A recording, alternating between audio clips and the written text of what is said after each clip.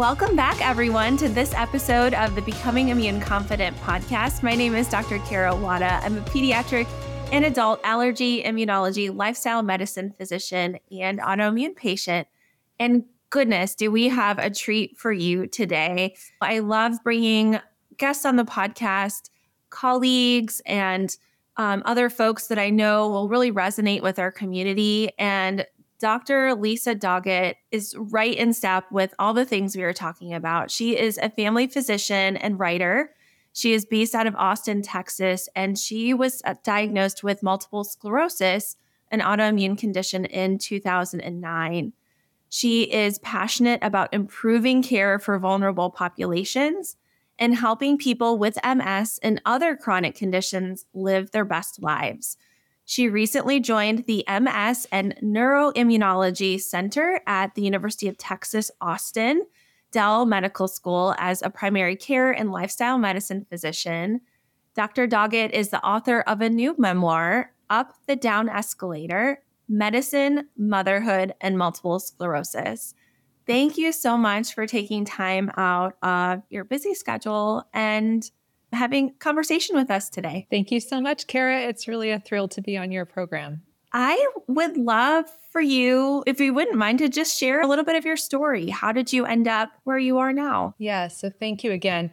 I am a family doctor, as you said, was practicing medicine in Austin for a few years, had two young daughters who were 2 and 4, and was working a really busy schedule. I was actually running a clinic for people without private insurance.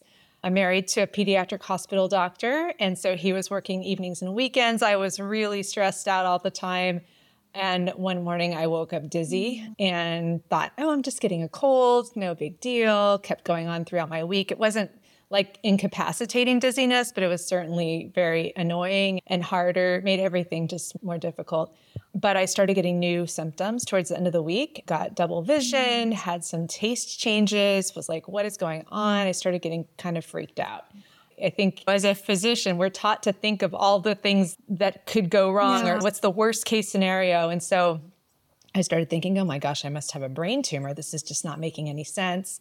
Fortunately for me as a physician, I was able to connect really quickly with a couple other doctors. I saw a neurologist and then an ear, nose, and throat doctor, and got an MRI. And I had a diagnosis 9 days after the dizziness had started of multiple sclerosis. That really was a transformation for me from doctor to patient, and it's really impacted my career in some major ways, including now being back being at Dell Medical School and the MS clinic. Going back to kind of when you had that initial diagnosis, what sorts of things were going through your mind kind of in that initial few days, weeks, months even? Oh my gosh, it was a total shock. Of course, I was glad I didn't have a brain tumor, but MS is a big deal. And I knew kind of embarrassingly little about MS. I had never diagnosed anybody with it. I had only seen a couple of patients that had it, and they were being cared for by a neurologist.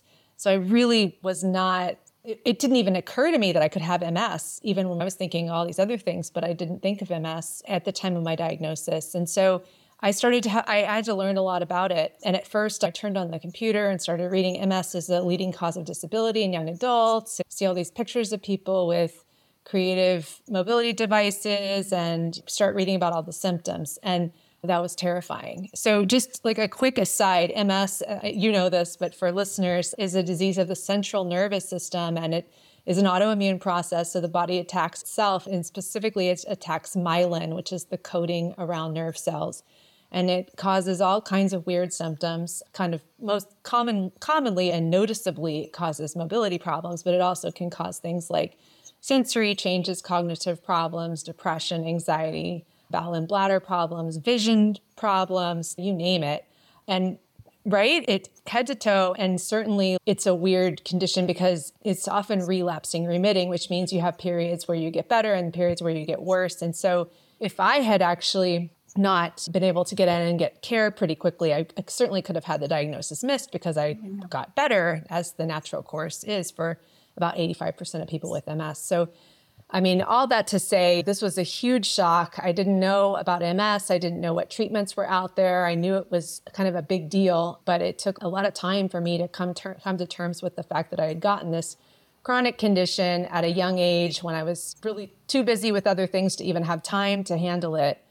Yeah. And then to live with the uncertainty of this condition, as you also know. Yeah. What sorts of approaches are there that are out there in regards to treatment? About 30 years ago, there was nothing. And one of the kind of terms or expressions that was used with MS was diagnose and adios. That's what the neurologist said, because they would diagnose you and then there was nothing else to be done.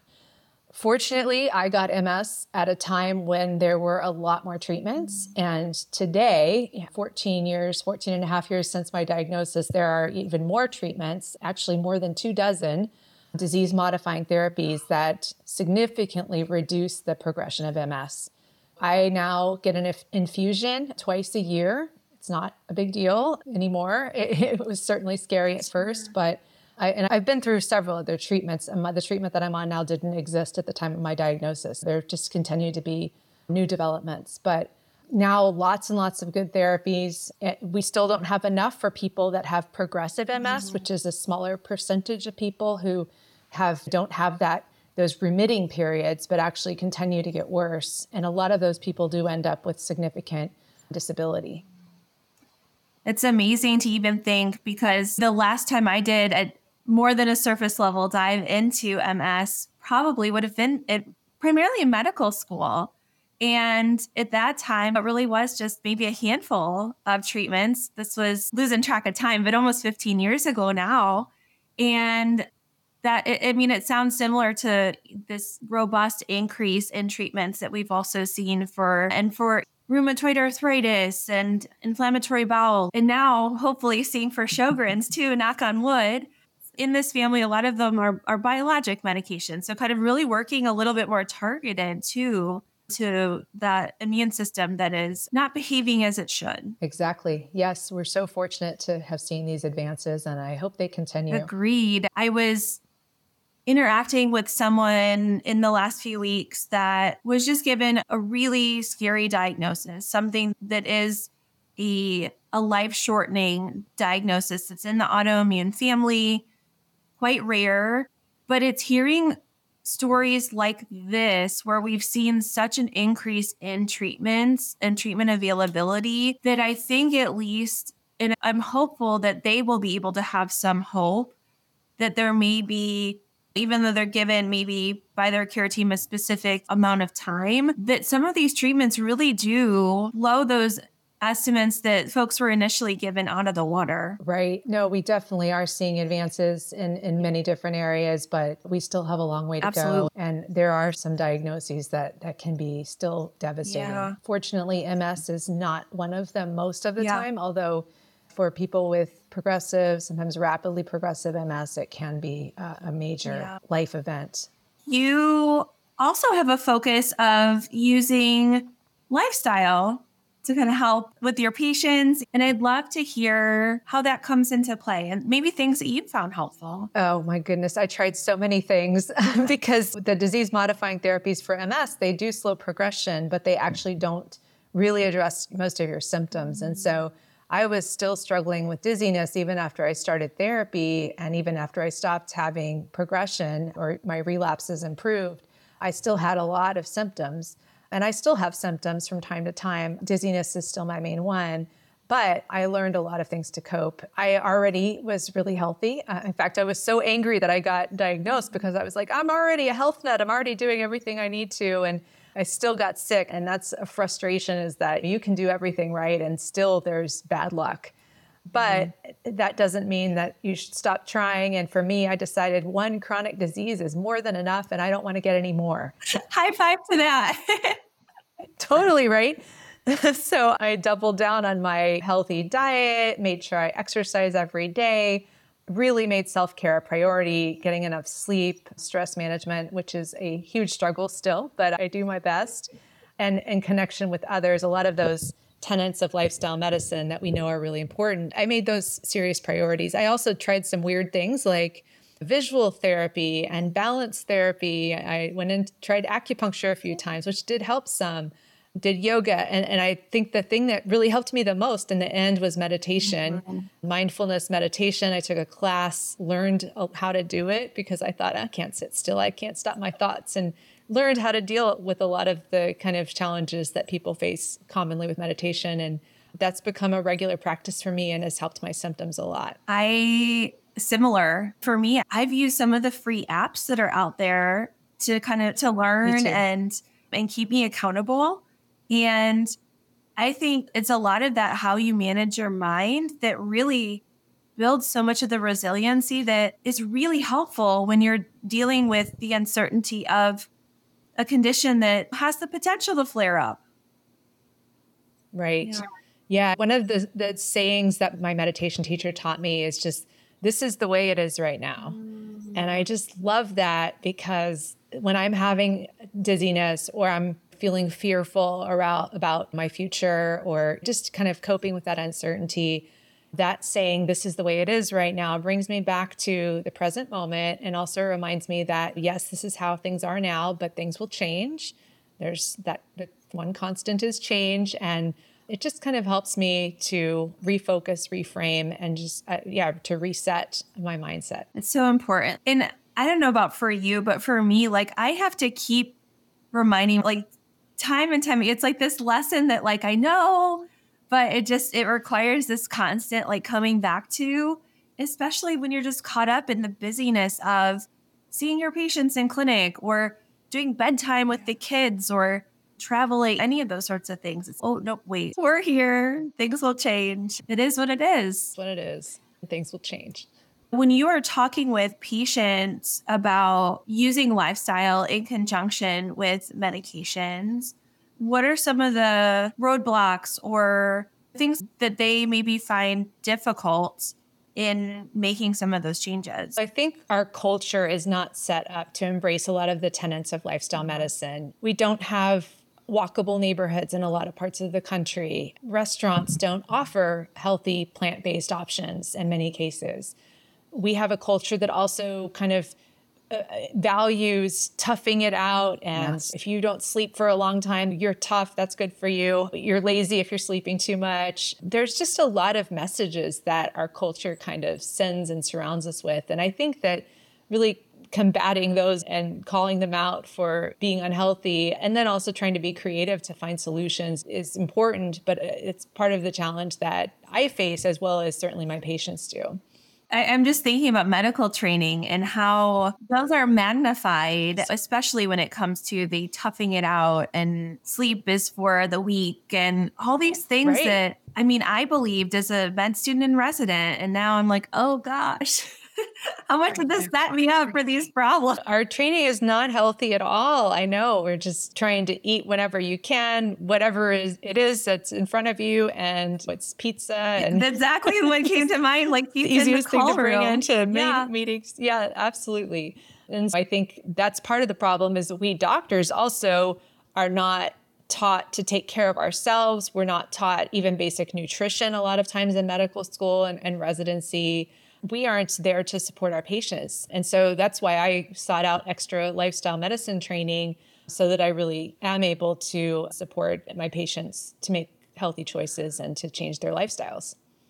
And one thing that I have been trying with my patients is just trying my best to meet them where they are in what they're ready. If we're having a conversation about their asthma, or like, how is your sleep? How is your air quality? And then in kind of just getting the sense of, okay, are we going to be able to tackle taking the candles out of the house, or are we going to talk about exercise? What are you ready for?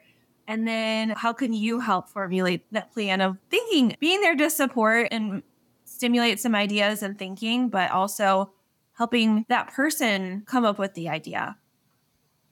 Yeah, exactly. I think we're taught, often we're really pressed for time, right? So we go into the room and say, okay, you need to do this and this, but that's not actually very helpful. Totally. Yeah. I think fortunately I now have longer visit times than I used to, and I'm able to really dive in with patients to understand what their interests are, what they are willing to change, what are some areas where they're not, and to try to come up with goals that they formulate, but that I can support and can validate as good options. And then I can help kind of provide some ideas, be creative with them, problem solve around some barriers, and maybe ask some questions to help them think about ways that they might get tripped up in meeting their goals, but how to overcome those barriers. Have there been any particular changes in your own lifestyle that were really tough, but now you're like, oh, yes. I'm curious. I did get a little more strict with my diet. I was already vegetarian, but I became a vegan about 4 years ago. And I'm not super strict about it. I am flexible, especially when I travel, because there aren't a lot of options sometimes. Absolutely. And I just don't want to be difficult, especially if I'm traveling with other people. But that was a pretty significant change that I now have embraced and feel like it's not nearly as difficult as I once thought it would be. So yeah, That's just awesome. a healthier plant-based diet. And then the meditation, like I thought, oh my gosh, I can never meditate. I don't know how to stop my thoughts. And then learning that when you're meditating, you're focusing on the present moment, but it's normal to have those thoughts and they are intrusive and they're constantly coming at you, but that's okay. And you can just recognize them and just let them go again. When you recognize that you're sidetracked with a thought, that's a mindful moment. And so you can kind of pat yourself on the back and say, okay, that's a mindful moment. I'm being mindful, and continue with your practice. Really making sure that I incorporate some of those principles of meditation, being mindful throughout the day, not just when I'm doing a practice, but also I have made meditation a part of every morning and every evening, just a short few minutes of meditating and connecting with that present moment. That's awesome. I have recommitted to moving every day. And that's another place where I think I've had to have that flexibility that you kind of mentioned with diet of, okay, it's going to look different based on the schedule, or if I have a cold or the kids aren't sleeping or what have you. But what I've realized is for me that it has made a significant difference in my energy and my pain levels. And it's been seeing that benefit, I feel like, is helpful in its own right. But then bringing recognition of, oh, yes, this is part of what is helping, has been helpful in keeping it.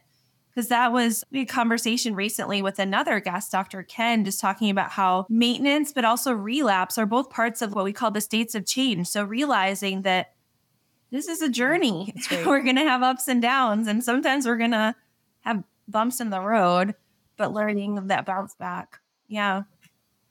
No, and I love what you said about exercise. I exercise every day, and I do it in part to prevent other chronic diseases, as we said, but I exercise each day to feel better that day because I do feel so much better. I mean, it just helps my energy and my mood and my sleep. There's so many reasons just for that particular day to get out and move. So that's what I do first thing every morning, 7 days a week. And then I thought of one more thing that you were talking about, kind of new changes that I've made. And the most recent one has actually been adding strength training. Awesome. I really wasn't doing that much before, but yeah, I learned from my lifestyle medicine training how important it is and how strength training is connected with prevention of lots of chronic conditions as well as reduction of disability. And it's especially important for people with MS. So now I've added strength training twice a week, and I feel definitely stronger and feel great about it. That's part of my routine too. I have actually my little goals for 2024, and it's get strong.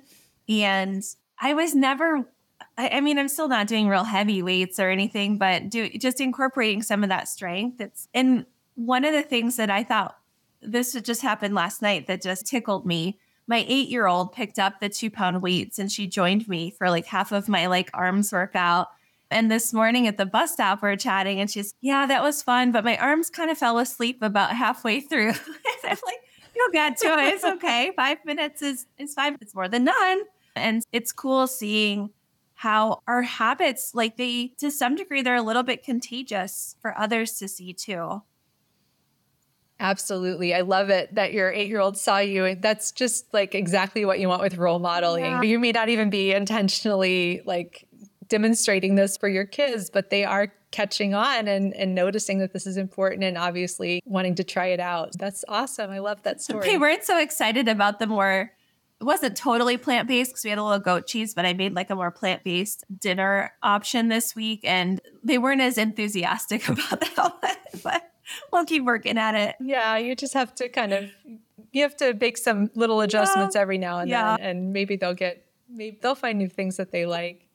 Yeah, it was squash and lentils. It was quite tasty. It was, I think, just a little bit off of not the typical kiddo type food, right? No. Right. As you think about these lessons that you've learned as both a patient and as a physician, do you have advice you would give to maybe someone who's still on that diagnostic odyssey of they know something isn't right and they may have some thoughts on what it is, but they're really struggling with getting someone to listen? Yeah, that is so difficult. And I've talked to a lot of people, especially people who are struggling with a diagnosis that's not obvious, to get a doctor to listen, to get an answer. That's a very scary time.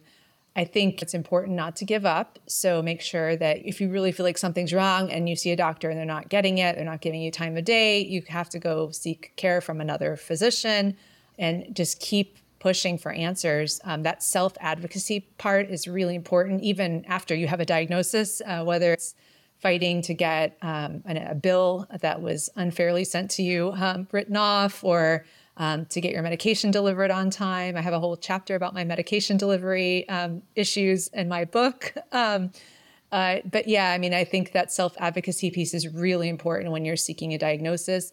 I also think it's important to get help, find people, make sure you've got a support circle. That's a really important bit of advice. It's just, if you don't have a support circle, seek others, new relationships, new friends in your community. I just learned about meetup.com, which is a really great way to meet new people and connect around different activities with others in your community. There's lots of ways to meet people, take a class, do a volunteer activity, but establish your support circle. And then if you're struggling, you have to turn to that support circle and don't be afraid to ask for help. So I think advocacy, getting support, making sure that you find a doctor who's curious and really will go the distance to give you answers, those are really important. It can be very tough, though.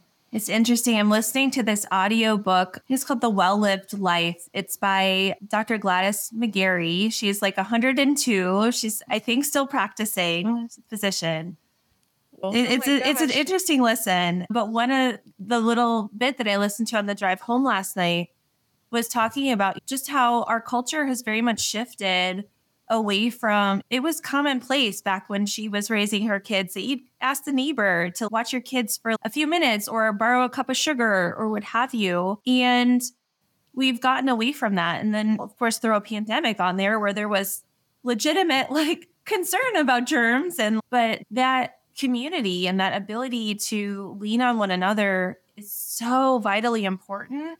Certainly in chronic illness, in motherhood, and in all of these struggles that we're bound to have at some point along the way. No, absolutely. Social isolation it's a risk factor itself for a number of chronic conditions, including like heart disease, stroke. It increases cancer deaths, dementia, mental illness. We know that being connected with others is so important. And I think that's another piece that I've learned from lifestyle medicine is often missed in traditional medicine. We doctors often don't ask people about their connection with others and how their relationships are going. But it's actually a really important part of life and an important part of health.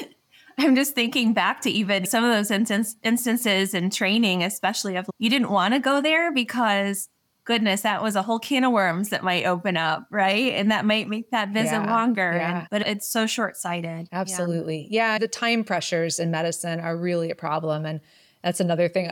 I wrote a lot about it by book is just we're constantly under productivity expectations to see lots of patients as fast as possible.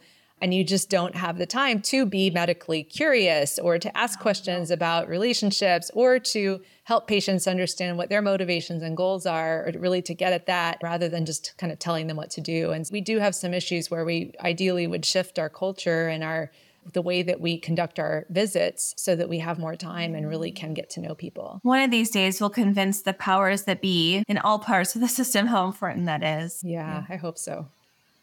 Where can people find you? Where can they pick up the down escalator? Tell us all the places people can connect. Yeah, so Up the Down Escalator, Medicine, Motherhood, and Multiple Sclerosis is my memoir. It is available at kind of all the usual places. You can order it through your bookstore if they don't carry it. You can also get it on Amazon, of course. There's an audiobook, and I'm very proud of the audiobook. It was super fun to narrate, and I was able to narrate it myself. And I'm a big fan of audiobooks because I do like to multitask, and you can do that while you're driving or emptying the dishwasher. That's one way to learn more about my story. I also have a website, which is www.lisadoggett.com, and Lisa Doggett is LISADOGETT. There's a newsletter that I send out every 1 to 2 months with health tips about MS, but also in general for other people, and lots of fun photos. I do a lot of photography. Those are fun ways to kind of stay in touch. And then I'm also on all the kind of usual social media channels. Lisa Doggett MD, and Facebook is author Lisa Doggett. We will make sure to have links to all of those in the show notes so you can just click over and get signed up for the newsletter, order the book, all of those things. It is on my list, my short list of the books to read while I'm out of town this coming week. So I'm super excited. And thank you. I can't wait. I know I'm so glad we were able to connect and our universes overlapped. And I'm sure this is just the first of many conversations to come. So thank you so much. Thank you so much. This was great. If you are loving this mix of self-discovery and science found here on the Becoming Immune Confident podcast, I'd love to invite you to sign up for my email list. Hop over to drkarawada.com and hit subscribe to ensure you don't miss out on any insights into new immune system science or how we can harness healing through our daily habits. Are you ready to feel confident, energized, and more like that BA that you used to be? Here's how we can work together. Jennifer, an autoimmune dietitian, and I, board-certified immunologist, have put together the one and only Becoming Immune Confident comprehensive course, coaching, and community membership. What we do is we help women with misbehaving immune systems reclaim control over their health while minimizing fatigue, fog, and pain, all caused from too much inflammation. So if you are ready to have confidence and clarity around your immune system health and a sense of certainty knowing that you are doing the best for your health and the health of your family, hop over to immuneconfident.com for details on how we can work together.